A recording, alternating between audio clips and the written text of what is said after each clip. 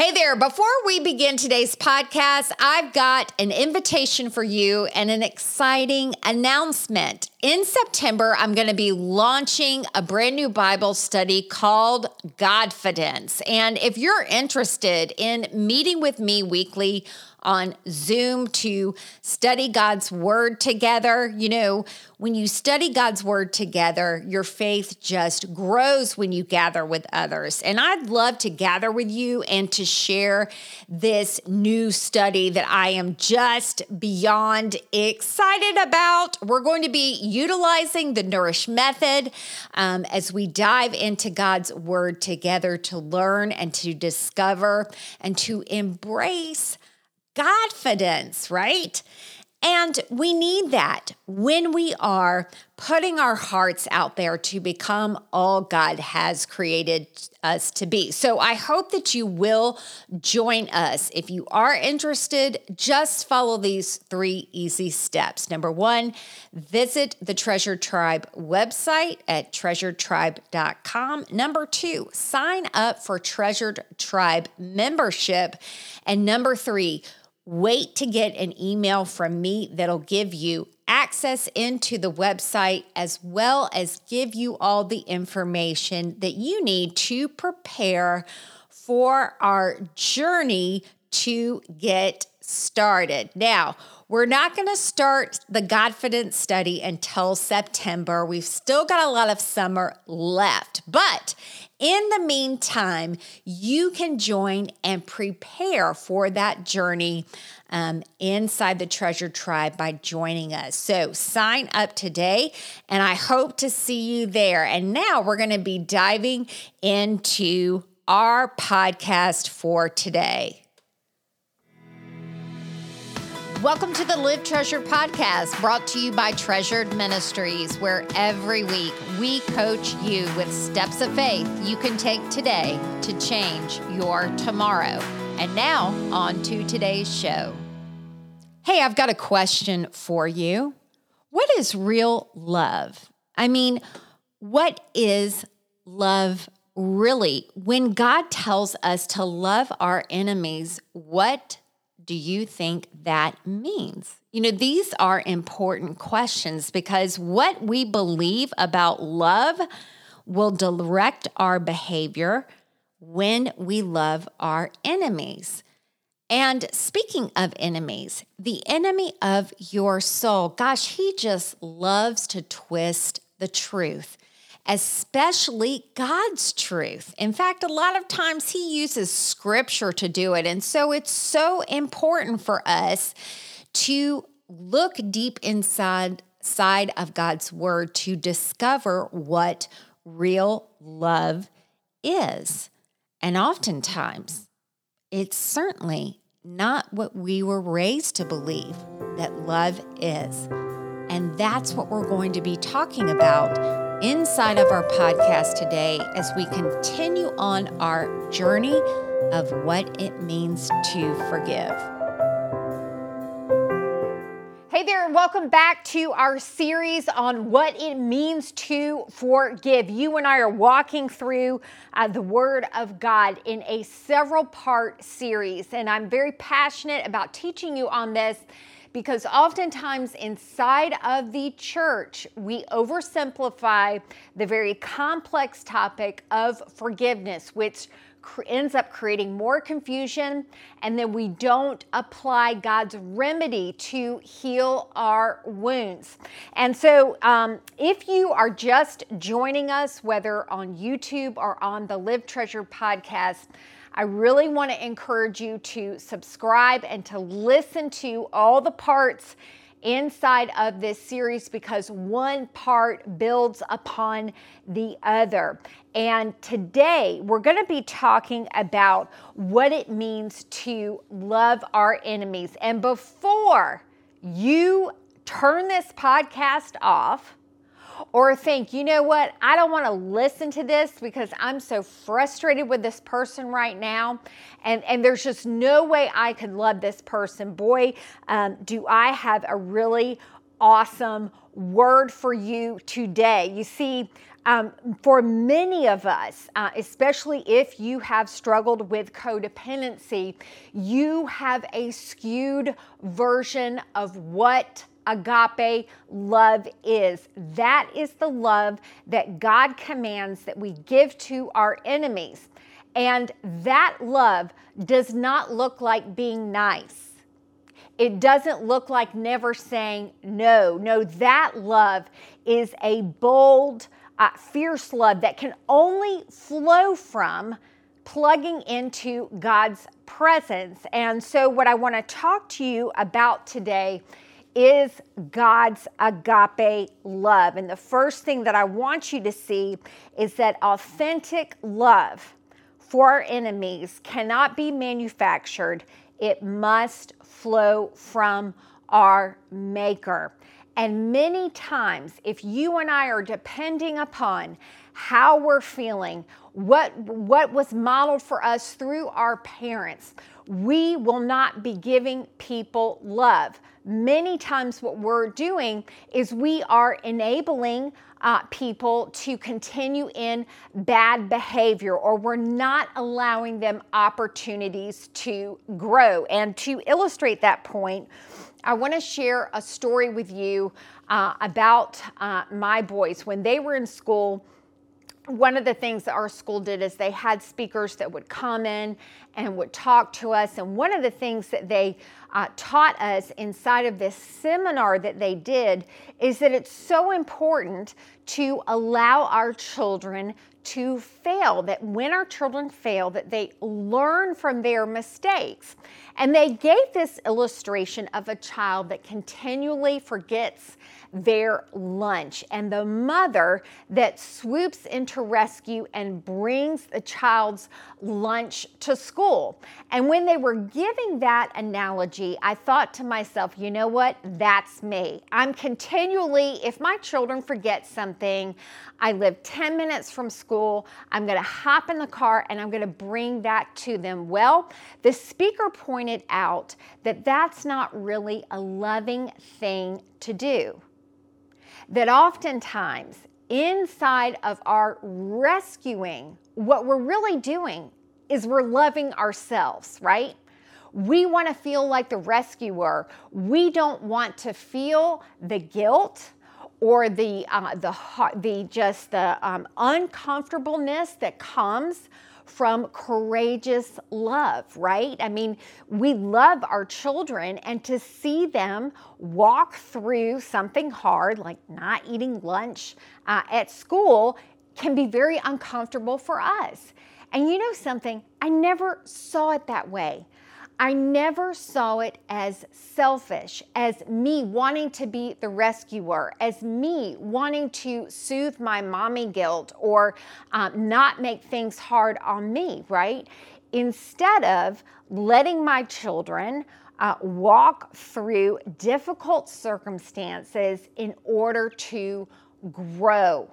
And, you know, when we have a skewed version of what love is, it can mess everything up. And passages like love your enemies can scare us. I mean, they can make us downright angry. Why should I love that person who offended me, who abused me? But when we look at what the Bible says about love, we see that God's love, His agape love, is bold, beautiful, and brave. Now, one of the biggest reasons why this is very difficult for women is because of how we are raised. Not only by our parents, but also what the world teaches us. We're socialized to be nice. That's what culture tells us, that being nice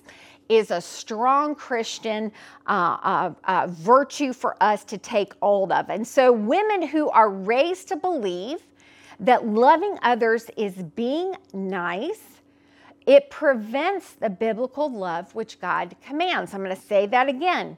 Women are often raised to believe that loving others is being nice, which prevents the biblical love that God commands. Now, the biblical love that God commands is agape love. I want to just read to you this scripture, Mark 12, 29 through 30. Jesus replied, "The most important commandment is this: Listen, O Israel, the Lord your God is the one and only Lord, and you must love the Lord your God with all your heart, all your soul, all your mind, and all your strength. The second is equally important.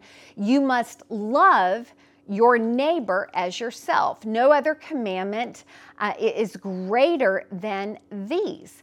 Now, Jesus was actually pulling from an Old Testament scripture here, not just that first part of the verse, but the second part of the verse. Listen to Leviticus 19:18. "Do not seek revenge or bear a grudge against a fellow Israelite, but love your neighbor as yourself. I am the Lord." Matthew 5:44 and 45 says, "But I tell you, love your enemies and pray for those who persecute you, that you may be children of your Father in heaven. He causes the sun to rise on the evil and the good, and sends rain on the righteous and the unrighteous." And again, in Romans 12, 20 through 21, it says this: "If your enemies are hungry, feed them. If they are thirsty, give them something to drink. In doing this, you will heap burning coals of shame on their head. Don't let evil conquer you, but conquer evil by doing good." And so inside of that passage, one, we see that God in Old Testament and New, He calls us to love Him and to love our neighbors. And in particular, in that Leviticus passage and also in the Matthew passage, it highlights loving your enemies. Now, the reason why God does that is because it's very easy for us to love those that are just wonderful to us. But where the rubber hits the road is when there is an offense inside of our life, and there's just that feeling in us that wants to get back at that person and not extend any grace. Now, we've talked about, and again, go back and listen to what we've taught on, but that our responsibility inside of the forgiveness process has to do with not retaliating. It also has to do with shifting our faith away from our offender and onto God. We talked about that last week. And this third part that we're going to talk about today is that loving your enemies. Now, sometimes when we see that, if we believe that loving others is, I've got to be nice to this person, I can't set boundaries, then we won't even go there with God, right? We just close the Bible, we turn off the podcast, and we say, no, thank you, right? But here's the kicker. You've got to leave. You've got to leave what the world says real love is. You've even got to leave, one of the biggest ways that we see what love is we look at how our parents love, how they loved us, how our parents loved each other, and that can also teach us a lot. You may have come from a household where the mother accepted the abuse, the emotional abuse, and so for you, saying no to abuse, drawing lines, drawing boundaries, potentially separating yourself from a situation can make you feel guilty. But what if it is really love? What if it is really love? And here is the truth about what you need to do. You must leave what the world says and what your parents modeled for you, what they told you about love, and look to the Father in heaven who is love. The Bible says that God is love. And so we can't look to what our parents taught us, what society has taught us. We must look at our Heavenly Father, at the Word of God. Listen to this scripture from 1 John 4:7. Dear friends, let us continue to love one another, for love comes from God. Anyone who loves is a child of God and knows God. But anyone who does not love does not know God, for God is love. Now, a few things inside of this passage. The first thing that I want you to see is that the love that God wants you to have for your enemies, you do not have to manufacture. In fact, the love that you should have for the people in your life that you have those warm, fuzzy feelings for, like even, my children, like I was talking about initially, all of that agape love comes from God. That's what this verse said. Love comes from God. So God is the source of agape love. Now, we have like one word for love, right? But in the Bible, there are lots of different words for love that describe different types of love. The love that God is commanding you to have for enemies is agape love. Then it says, anyone who loves is a child of God and knows God. And sometimes, see, you and I, we have to leave what our parents taught us, what the world taught us, and we have to start living as a daughter of the Most High God and looking to Him inside of His Word to tell us what love is. Then it says in verse 8, but anyone who does not love does not know God, for God is love. See, so God is love. Now, the biggest revelation that I got in my journey of codependency is what the source of love is and how love operates. And the way that it was explained to me is this, is that I am merely a vessel. I'm like a watering can. I have zero power in and of myself, just like my watering cans cannot water plants. I cannot love people. What I can do is I can connect to a source, just like a watering can. You can put the spigot into the watering can and fill the watering can up, and then the watering can has the ability to go out and to nourish plants, okay? So in similar fashion, you and I are like watering cans. We are like vessels.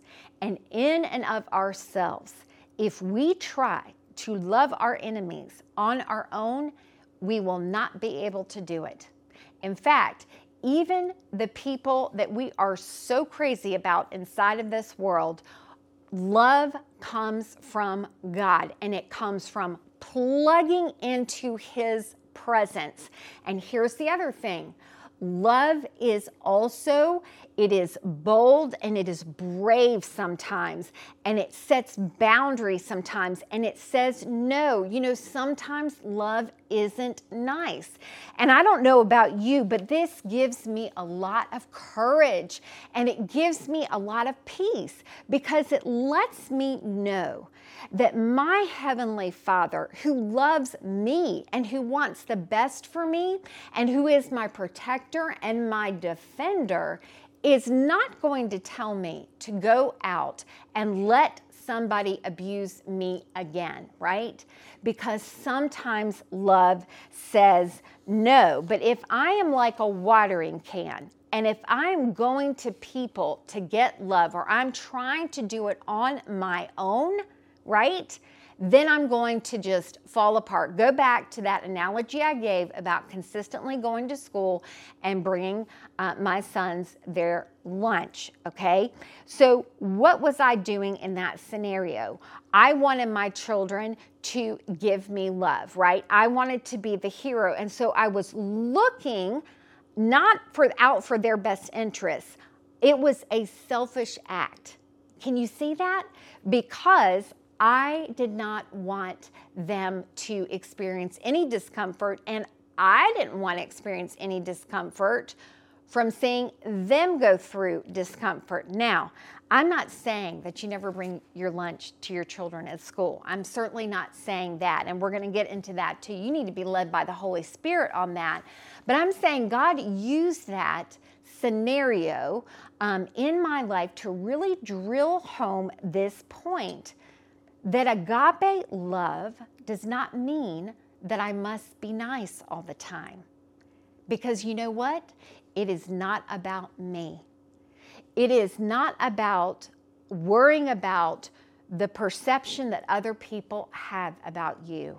It is not about every single relationship being neat and tidy. And so, you know what, in this video, I want to go through 3 lies about agape love, especially as it relates to loving our enemies, and then the 3 truths that you can find in God's Word. The first lie is this: love is a feeling I must manufacture. Now, this is super important, okay? Because if you feel like that love is a feeling, then you will be very frustrated, because you're going to be trying to drum up this warm, fuzzy feeling towards somebody that has hurt you. And then, if that's the benchmark, the enemy will take that benchmark and he's going to use it to accuse you. He's going to tell you this lie: if I don't like somebody, then I must be holding unforgiveness.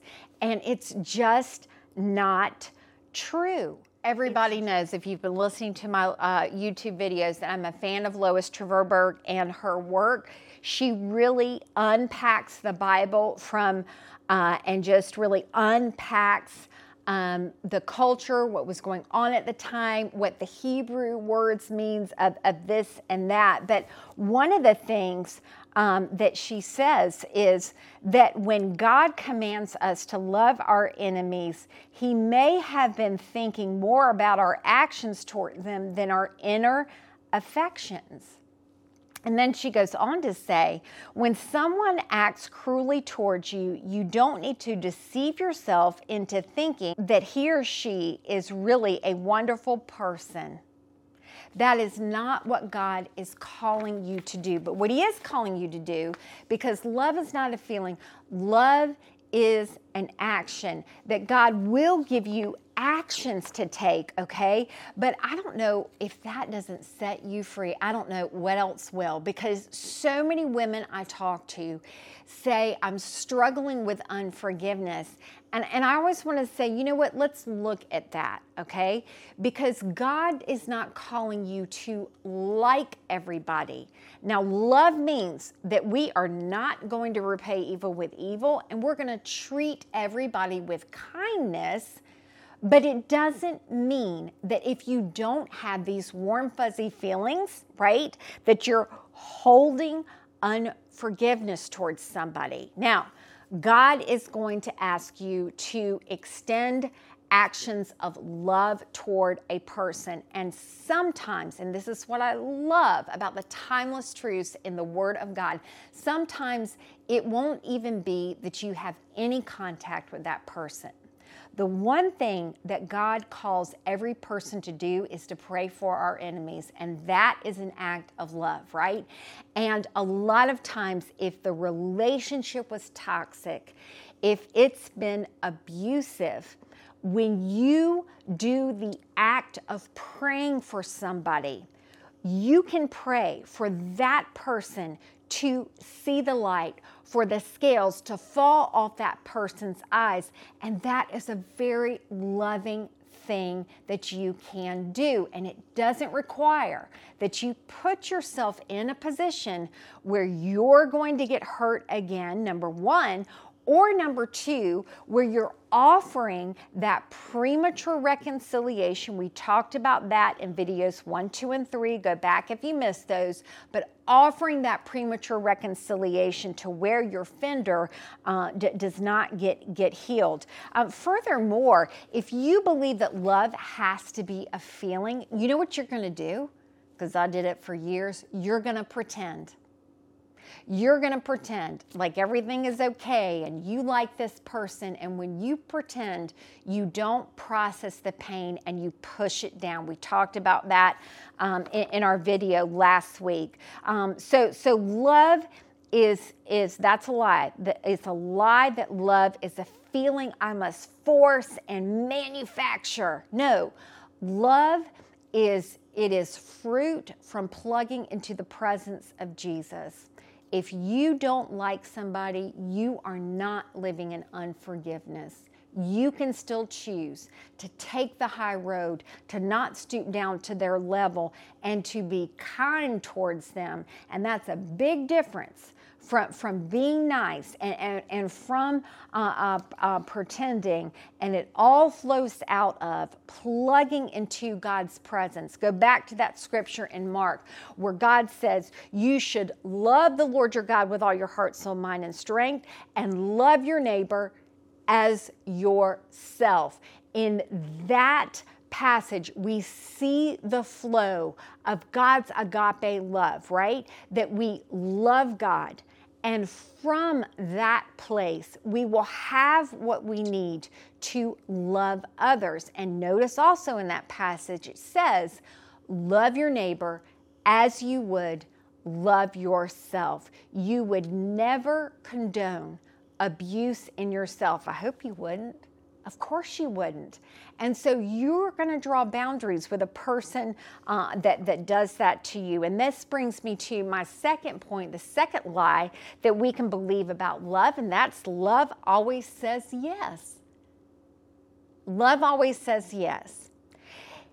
The enemy will say, you know what, that you're telling somebody no and you're setting a boundary, and that means that you're walking in unforgiveness and bitterness, and it's not true. You know, love says no, and it never enables abuse. In fact, you've got to start to flip your perspective. It's not how your mom interacted with your father. Love does not enable abuse, right? And when you look at the Gospels, I'm not even talking about looking at like the Lord in the Old Testament. Look at Jesus. And there is instance after instance where the Lord Jesus says no to people, and he sets firm boundaries with people, and he's bold and he confronts, and many times he puts people in their place, especially the religious Pharisees, and he calls sin out. You know, there's a great book, if you're interested in reading more, there's a great book. I'll leave the link to it in the description, but it's called Bold Love by Dan Allender. It's a great book to read on this subject. The next lie is this: love is a formula that I follow. It looks the same for every person. Not true. Not true. You know what? As a codependent, we want a checklist. Like, what does it mean in this scenario? Give me what I need to do with this person, with my husband. And you know what? It doesn't exist. Now, that's that codependency tendency inside of you that is ready to fix, that is ready to cross things off your list, that wants to do your part, your role, or it's that need inside you that needs to be good, that needs to be nice, and so you want to do the right thing, but love is not a checklist. Love follows the promptings of the Holy Spirit, period. The Bible says that wherever the Lord is, there is freedom, and you know what else there is wherever the Lord is love. And so our actions towards a person will always be loving as long as we're following the promptings of the Holy Spirit. And if you start getting into checklist mentality, it will backfire. Why? Because you will be operating in your own strength. You will be like that watering can that is just trying to do it all on its own. You've got to plug into the source of God's power, and you've got to go to God and say, Lord, show me how to love this person. You know what? God and the Lord Jesus and the Holy Spirit, right, the Trinity all in one, they hold justice and mercy in their hands in just the right amount. And here's the thing, they hold love and truth. And here's the thing, you do not have to let go of love to hold on to truth. And you do not have to let go of truth to hold on to love. Now there's this tension, right, that exists between mercy and justice. And if you look at inside of the Bible, when God leads people to deal with others, right? I think about the book of Joshua, and when Joshua came across his first conquest, he was told to march around the walls of Jericho. Then when he came to a different battle, there was a different battle plan. And you know what? It is an epic battle for you to love those that hurt you. And it is navigating through these waters that are sometimes difficult to navigate through. But guess what? You need to use discernment, and you have the discernment of the Holy Spirit when you plug into Him. And any action that you take that is not prompted by the Holy Spirit is not born out of that authentic agape love. And see, when you and I, when we come to God and ask Him to give us our role, what are our actions? How do you want me to love this person? And the Lord will tell you. And sometimes one of the things that God will tell you to do is to confront that person. Sometimes bold, brave love must confront.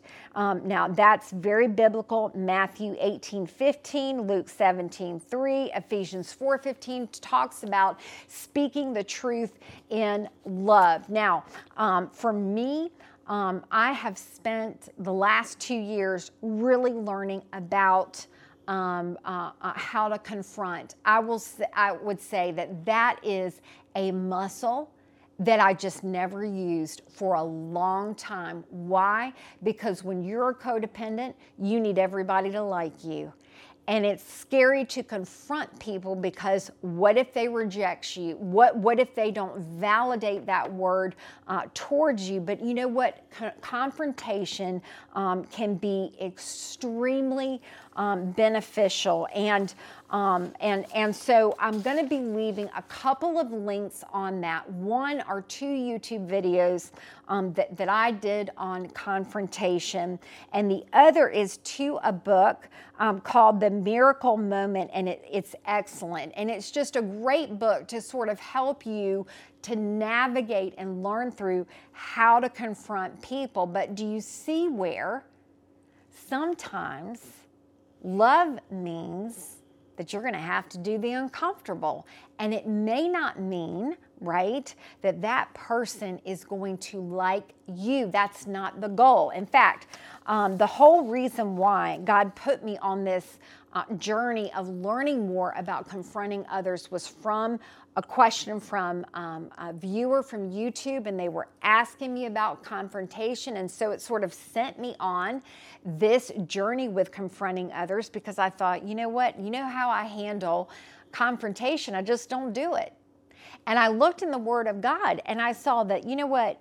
That is not biblical, that God calls us to confront. And one of the things that I saw, and even that I experienced, because I ended up writing letters. I wrote 2 letters to 2 people in my life where there were deep, deep wounds. And one of the things that I saw that God spoke to me that I want to share with you again, but you can watch the YouTube video on it afterwards. I said, Lord, what is the purpose in this? Because, you know, I think the reason why I didn't confront before is because, I was looking for validation. And a lot of times when you confront somebody, they are not going to say, oh, I'm so sorry I hurt you, and you're right about that, right? Because nobody likes looking at that messy side of themselves. So then what is the purpose of confrontation? You know what? The victory is in bringing volume to your voice. It is in you saying, hey, that wasn't okay. It is in you shedding light on the truth. Now, those people, you may not see fruit, you may not see change. That's between them and God. But if God is calling you to confront, it helps you to walk in forgiveness. It helps you to just address the issue and release it. And sometimes, beyond confrontation, sometimes the Lord says you need to separate. There are some relationships where the most loving thing that we can do is to have physical separation from that person and to stop. And see, an example would be, sometimes we are enabling addictions. We are enabling the person to continue on their path. And you have to say, the most loving thing I can do for that person is to put space between you and me. And see, you can be confident in the wisdom that God gives you. And you and I can deal with our offenders in wisdom by walking closely with the Holy Spirit.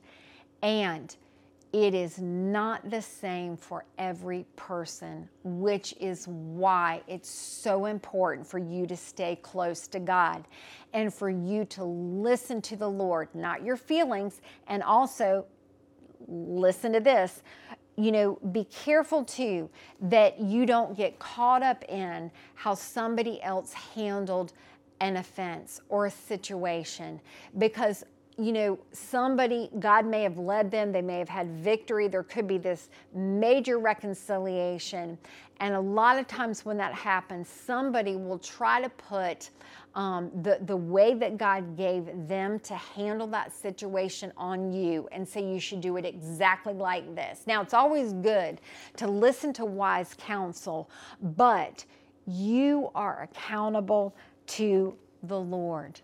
You are accountable to Him.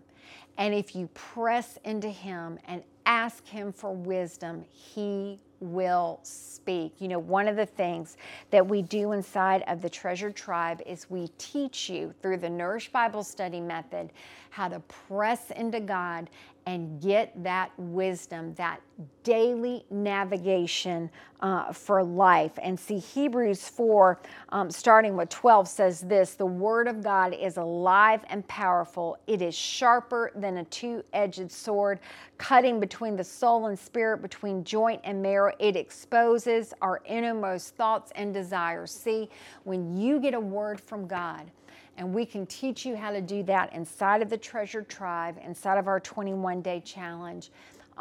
There is nothing like it, because you can stand in confidence on that. And when you do things like love others with setting boundaries, and if you grew up inside of a situation, if you marinated with family members that consistently enabled abuse, it's going to feel real guilty. But you can have confidence if you stand on the Word, that the Word that God has given you, the direction that He has given you, is the loving thing to do. Verse 13 says this: nothing in all creation is hidden from God. See, God knows the whole story, and He knows how to tell you how to handle your offender in a way that will not only be healing to you, but will also be healing towards that person. If my children, when they were young, if they came to me and said, Mom,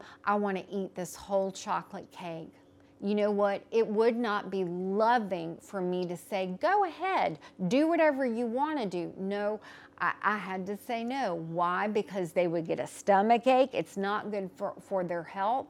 And see, I knew all that. They didn't know that, right? They didn't know about that. They were little then. They didn't know. And see, what God is saying here is, I know everything. I know the story behind your offender. I know what happened to you. You lean into me. Nothing is hidden from me, and I will direct you. And see, sometimes we pull away from God instead of pressing into him because we're afraid that loving our enemies means signing up for abuse again. And it's a bold-faced lie. Listen. You do not have to let go of your faith to let go of abuse. You do not have to let go of your faith to let go of abuse. All right. Then it goes on to say this: everything is naked and exposed before his eyes, and he, God, he is the one to whom we are accountable. You know what? You're not accountable to your offender. You're not accountable to your feelings, giving in to those feelings of guilt after you've set a boundary. You're accountable to him. And agape love is led by promptings of the Holy Spirit as we pull into God's presence. We are called to love our enemies, but not as the world tells us, not as maybe what was modeled for us growing up, but what God has for us. Authentic agape love for our enemies cannot be manufactured. It must flow from our Maker. And see, here's the cool thing. When we give agape love, it heals. Not only for us, but it sets the table with your offender for real reconciliation and for real healing to happen on your offender's part, because see, it makes room for the offender to change. And you know, the other thing that happens when you stand with God and when you take the high road, you stand under his power and you stand ready to gain his reward. You know, I love this scripture in Romans. It says this: if your enemy is hungry, give him food to eat. If he's thirsty, give him water to drink. In doing this, you will heap burning coals on his head, and the Lord will reward you. And let me read to you what this one commentary said about this verse. The description of heaping burning coals is a reference to Proverbs 25, 21 through 22. In Egypt, there had been a custom to carry a pan of burning coals on one's head as a sign of repentance. Kindness and forgiveness to those who abuse us ideally will make them ashamed of themselves and hopefully bring them to repent.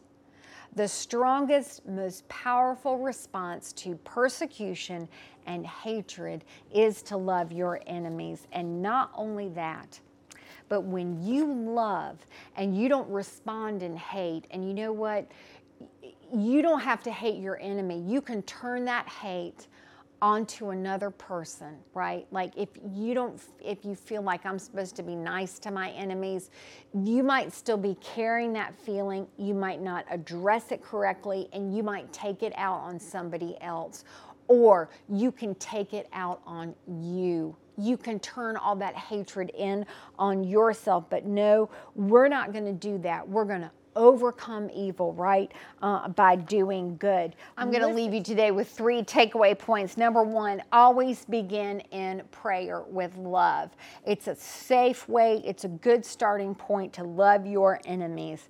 When you pray for them, ask God, is there any action you want me to take. And know, if God gives you that action to take, He is going to give you the power to do it. And when you do it, you are standing, aligning yourself with the power of God.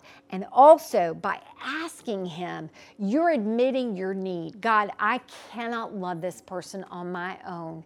Give me your steps to take, not a list from a friend or necessarily even from a counselor. Although good advice is always good to have, you must go to God first and foremost and say, is there any action that I should take? And then finally, remember, you answer to God, not to the enemy who's accusing you of being unforgiving because you don't have warm, fuzzy feeling towards a person, or because you've set a boundary, or because you're not following a specific checklist or formula. You're not accountable to the enemy. You're not accountable to your offender. And also be careful that you are not holding yourself accountable to any inner vows inside of your life. I will never do this with that person. I will always do this with that person. You are accountable to God. Be led in freedom by the Holy Spirit, and understand that this command to love your enemies is just that. It is the freedom that God wants to hand to you.